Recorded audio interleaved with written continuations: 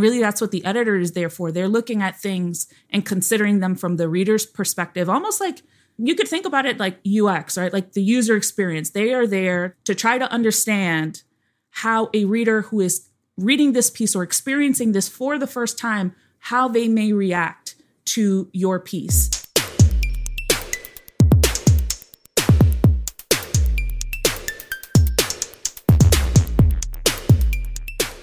Now, many cloud technologies are emerging that are open source and relatively untested.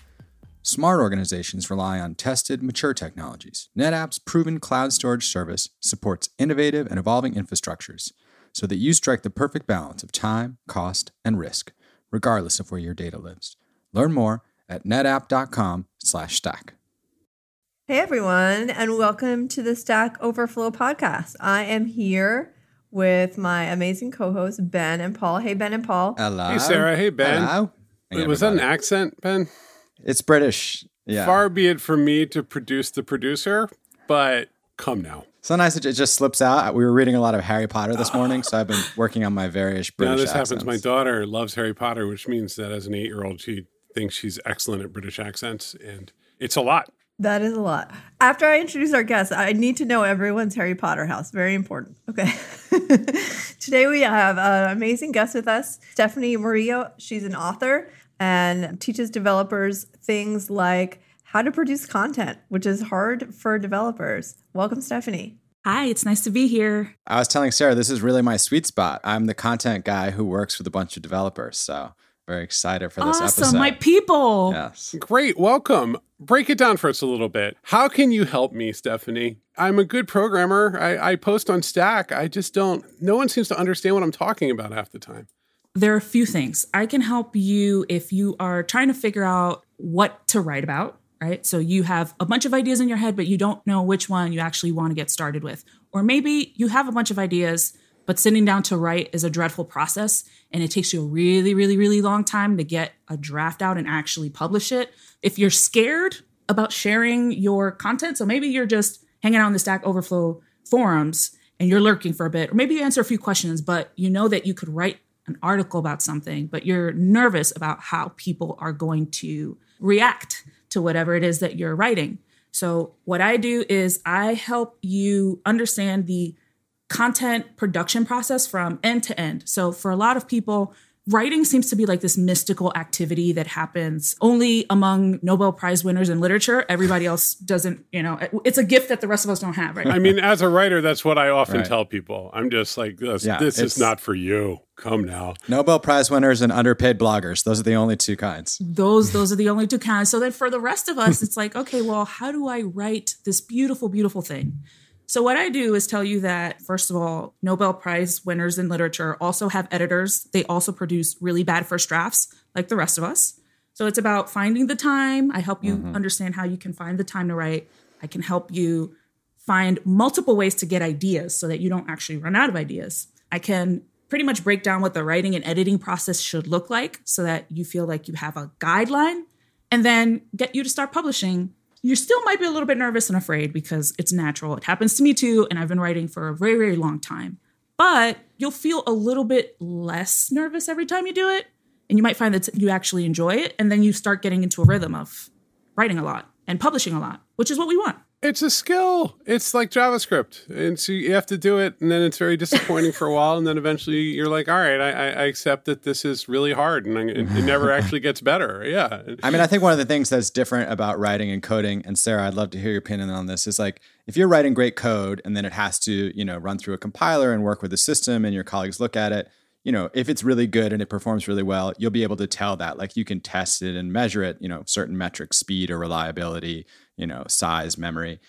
When you're writing, like my experience, I would sometimes spend a year working on a feature piece and we would publish it and it really wouldn't take off. And then I'd spend 30 minutes doing a blog, a hot take, and it would go viral and people would talk about it for weeks, It's a fantastic So with writing, it's like, so there's good writing, there's bad writing, but it's like, it's often also about like, am I hitting the right zeitgeist? Did I have the right headline? Did the right person retweet it early in the morning? So that is a kind of element of chance. I think it's a little bit different than the world of software development. But Sarah, you've done writing and programming. What are your thoughts? I think what I've observed, and Stephanie, I'm glad you're doing this, because what I've observed is there are some developers that are very good at this, very comfortable. Like I'm just like a very like train of thought writer, and for some reason people have responded well to that.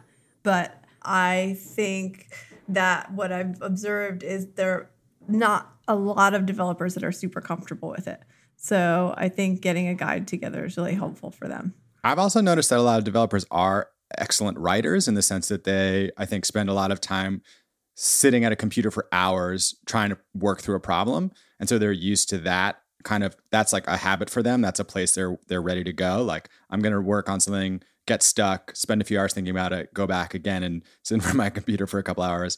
And that is, the process of writing, the hard process of it. And if you're not used to that, it can be tough to do. So I think in some ways developers have built certain muscle memory in their activities that is actually kind of useful for writing. Writing is a vulnerable activity for many people. And Ben, to your point about how with certain aspects of coding, you can have more or less like a quantitative measurement, whereas with writing, a lot of it can be rather subjective. And you don't always know, or you can't always tell what's the thing that's actually going to hit the mark or get people to really, really, get all the eyeballs on your blog, for example. And it happens to me. I will have like an emotional attachment to a piece that I'm writing. And then I publish it and, it gets a lukewarm response. And I'm like, I didn't expect that. And the thing that took me 10 minutes to whip up that I think no one's going to want to read, that's the thing that ends up being the thing that people want to read. Yes. And I think also with programming, I feel like programmers have done a really good job of breaking down not just the aspects of writing code itself, but the systems and the processes behind, like the methodologies and the frameworks of actually creating something. Whereas with writing, a lot of people don't see it as like a systematic process, right? It's like you sit down on this beautiful wood oak table and the words just come out and everything. Right. Like it's a lot of like the fluffiness, but I think a lot of it is because we can't always quantitatively measure how content is compared to coding. So as a result, we see it as more of like a spontaneous activity that just happens and that some people happen to be really, really, really good at it. I've been writing for most of my career and during the course of that time, I've improved substantially. But, even then there's people that are way, way better at it than I am. I have some metrics that I can use to at least measure whether or not somebody liked what I read, but they're not going to be, you just can't measure it all. I've been sort of very deep into the world of documentation because we just put out a new product called Articles, which is like supposed to help developers who are using our teams, and they're doing a lot of Q&A. But now it's like, hey, maybe something doesn't just fit as a short question and answer. Maybe you want to write longer form prose. And one of the things you just said really resonated, which is like developers were telling me one of the things I hated about documentation in the past is I do it for the wiki. I'd spend 10 hours on it and then I didn't really get any feedback. Like, I don't know, did people read it? Did they like it? I don't know. I just put it on the wiki. Whereas, with articles, it's more like Stack Overflow. You get page views, you get upvotes, you get comments, So they're like, I'm much more inclined to do it now because I at least get some of that tangible feedback. And in fact, they were saying I used to sort of cheat. I would do documentation, then I'd sanitize it so like I wasn't sharing any proprietary information. And then I'd publish it on my blog because then I could get some feedback. And then, for my 10 hours of work, at least I'd get some, people to share it on social media, whatever. So people as writers, like you say, definitely crave that feedback because not just the investment of time, but the vulnerability of like, these are my thoughts. I'm trying to give you my best thoughts. I hope somebody will tell me that these are good thoughts. For sure. Stephanie, one thing I find when new writers start writing and they're edited for the first time, that's a very mysterious process when someone is taking your words and shaping them, and it can lead to all kinds of emotional challenges and all sorts of complexities. So what advice would you give for writers who are working with editors? That's a great question. Paul, I think you know that the writer-editor relationship can sometimes be fraught, even if you work with an awesome editor, but then you just get your draft back, with a bunch of markup, and then this is wrong and this is wrong and this does not meet style guidelines or whatever, and you're just like, well, can we just do the thing? Can we just ship the thing? One of the things I like to say is like, your words are not precious diamonds; they're more like gravel that are getting moved around for landscaping purposes. Oh, I like that. That's a good one. Yeah. The editor's job is to shovel, not to polish, right? Like especially at first. Yeah, that's a great analogy. I think for writers, I think that it's easy to look at the editor as the bad guy, the person who's here to just like crush all of your hopes and dreams. But I tell writers that the editor is there looking at your piece from the reader's perspective. You know, they haven't looked at it before. If you're writing and you're drafting, you've looked at your piece hundreds of times. It's real easy to gloss over certain areas, not know what's missing, not know if there are areas that are confusing, areas that could be fleshed out more. And really, that's what the editor is there for. They're looking at things and considering them from the reader's perspective, almost like you could think about it like UX, right? Like the user experience. They are there to try to understand how a reader who is reading this piece or experiencing this for the first time, how they may react to your piece. And they're looking for things like improving readability. I mean, like any writer can tell you how difficult it is, especially I think technical writers, because a lot of technical writing can be really dry.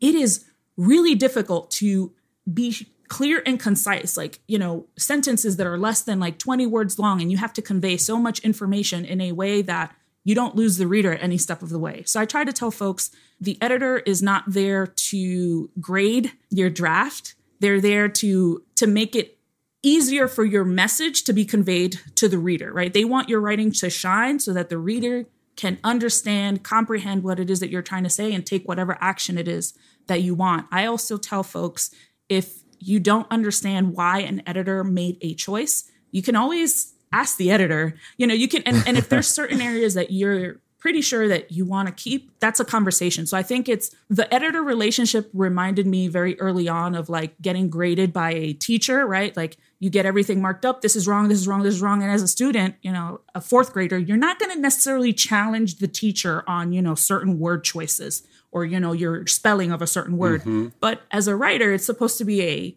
partnership. So you can do more of that. And if there's a particular choice that you're not clear on, it's important to talk to the editor. I think more writers should have open conversations with their editors. Ask them about their process too. That's always really helpful. You want to know what to expect when they are finished reviewing your piece. You want to know what you're going to get back. Is it just like a bunch of things crossed out? Are they going to add comments? Are they going to expand on why they made a specific choice? Are they like, what happens there? So I think a lot of it needs to be conversation. And I think writers should feel confident going into working with an editor, knowing that it is a partnership. It's not that the editor is better than the writer and the editor is like the overlord of your work. It is very much, they are there to help improve it so that it's better for the reader. But you as the writer, you are a part of that conversation. So you should feel empowered to speak up when needed. Yeah. I like what you said about UX. A lot of times I think great editors really help out with things like transitions between ideas, which is kind of like the flow. Like if somebody's in your app and they're trying to find something in a menu with and then a swipe and then they get lost, like they're going to have a bad experience. It's the same where it's like, I introduced this idea, now I'm transitioning to something different and now I want to circle back to that idea. You have to help people connect the dots there. Like you said, readability. Sarah, I wonder, like when we talk about vulnerability as a writer, when you're working with a bunch of people at Stack Overflow or you're working on the open source side and you're working in some kind of Git, with requests, people are commenting on your code or saying this could be better or why did you write it like this? Do you think there's that same element of vulnerability where it's like somebody's looking at my work and critiquing it? Do you feel as you're writing it, knowing that other people are going to look at it, some of that same vulnerability that a writer might feel before they publish something? Yeah, I wonder how similar it is to like a pull request, like commenting on someone's pull request. I find that like some people are very good at being thoughtful about giving that kind of feedback and sensitive to how much work must have gone into something. And some people are just like, this is bad. This needs to be better. Right. So I suppose that's the difference between a good and a bad editor as well. Yeah. Now, wait, there are all kinds of editors and all kinds of writers, right? Like it's like a shrink. It's the one that works best for you. Well, do some people need that editor that's like, this is bad? Yeah, of course. Look, I'm going to be frank. The more advanced you are in your career, the more that is actually a really useful editor to have. The very delicate ones who are protecting your feelings by doing that, they're advocating less for the reader. The more you can give them the opportunity to advocate for the reader, the better your piece will end up. But a lot of times emotions people believe that the things they write are themselves. And that's a lot to process. I wonder, thinking again about like the parallels between writing and code, a lot of times if you were to give an editor a piece that's, 1,000 words, 1,500 words, and they were to say, if you just cut this, this, and that, like you'll really have the best parts. And it's hard to let go. You're like, but I liked that. But I spent, 3 hours on that sentence, but that sentence is funny. But it's like, well, actually, but if it's just the best 800 words, this piece is going to reach a lot more people. It's going to get shared more. It's going to people are going to be like, wow, I came away from that, and I sort of, the idea was really not just fleshed out, but like succinct, And I wonder if the same thing is true for code when you're making requests or like working as a team, where it's like, people are like, well, we could just tighten this up. We could do less, but you've written a lot. Do you ever feel like, oh, I don't want to take away? Like the taking away is the hard part. After you've done the work, it's the deleting, it's the, the removal that can be painful. With code? Yeah, sure. Yeah, that makes sense. Code review and removing code has a slightly different culture than around prose. Like the thing with code is it does something, and usually multiple people work on it before it even kind of takes its true form. And so it's just a different editing culture, because there isn't one author. It's not one, but your code rarely has a byline, and it's not like one opinion. So Stephanie, tell us about your book. Yes. So The Developer's Guide to Content Creation was a book that I almost didn't write because I thought that it would be too self-evident, too basic for people to want. Oh no, it's such a great idea. I'm so glad you did it. Thank you. I mean, that's the feedback. It came really it was born out of just my experiences in the developer space, being a content person. I started out as a copywriter at DigitalOcean, so all cloud infrastructure stuff. And then through that experience, I worked my way into product, and then eventually owned the company blog, which at that point was kind of like this. It was really, really underutilized. No one was doing anything with it. There was no plan for it. DigitalOcean's, a lot of their content strategy at that time was really centered around the tutorials and the articles that they've become really well known for. So I decided to take the blog under my wing and do whatever I wanted with it. And whatever I wanted with it was trying to find the interesting things that the engineers in the organization were doing, because I wanted to be able to have them tell their own stories.